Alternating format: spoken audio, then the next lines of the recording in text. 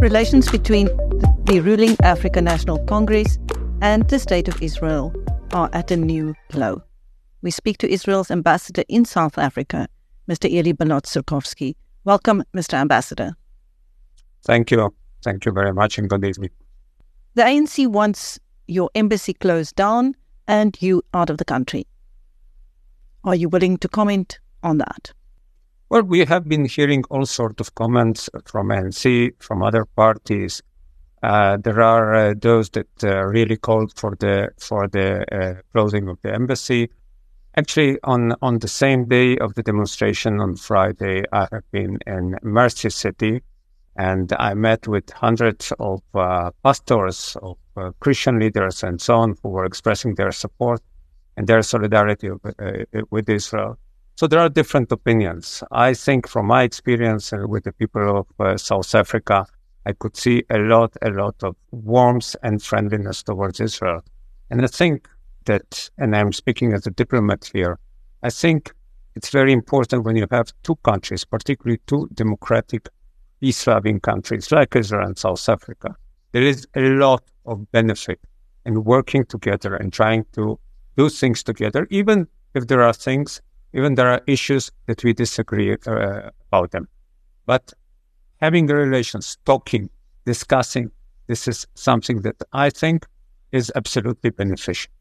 Now, according to the ANC, the ruling party has found the Israeli leadership in South Africa to be arrogant and unwilling to engage.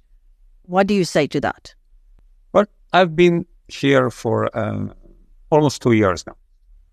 And I have always been in favor of conversation, of a dialogue, of talking with the leadership, with the people, and we are very open towards this, and we are open for any kind of meetings, conferences regarding any issue, and of course also what is happening in Gaza.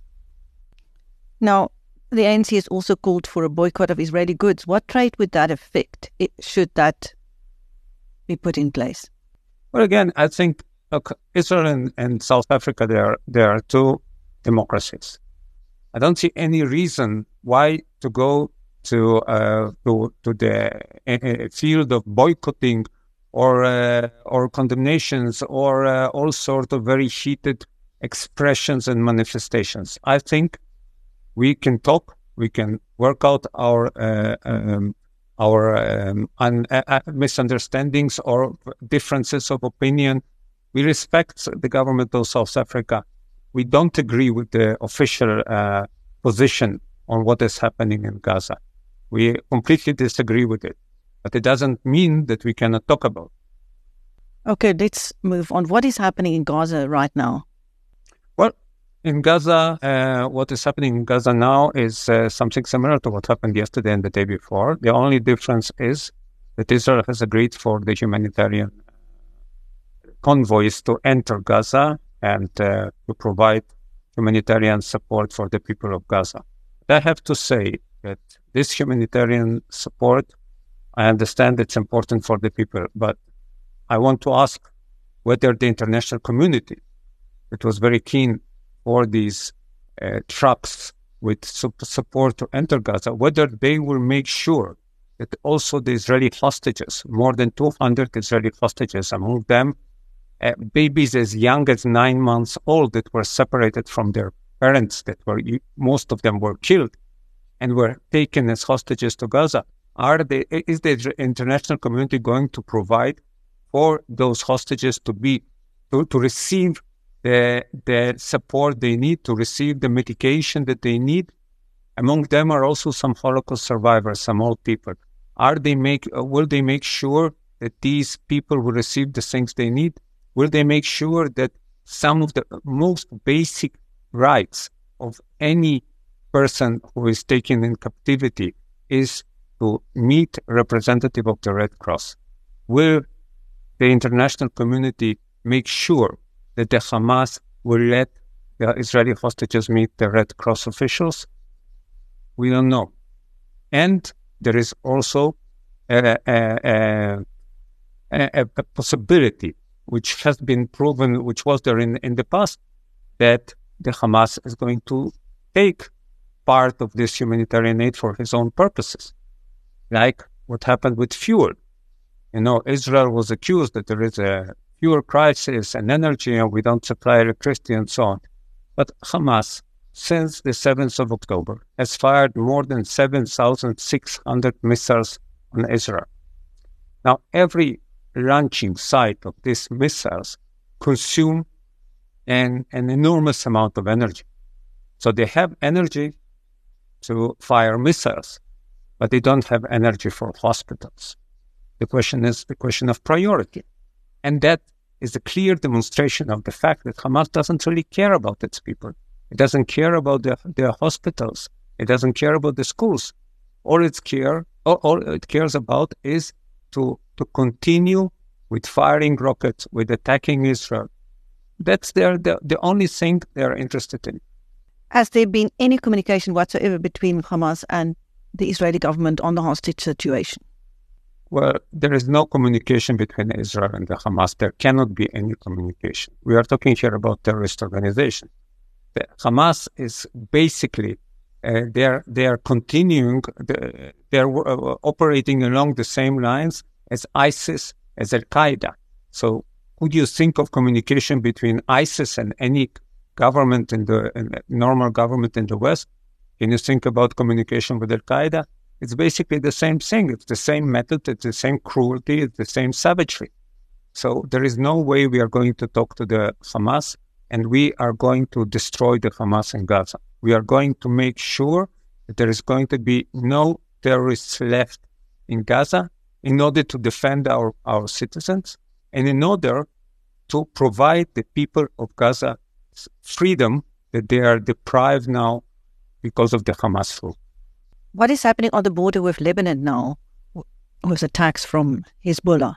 Well, unfortunately, we see a significant involvement of Iran through its proxy, the Hezbollah. They are constantly warming up the front, the border between Israel and Lebanon. And they are firing rockets. They try to penetrate. They send gangs of Hezbollah terrorists into Israel. They try to attack Israel also from the north. But we are ready.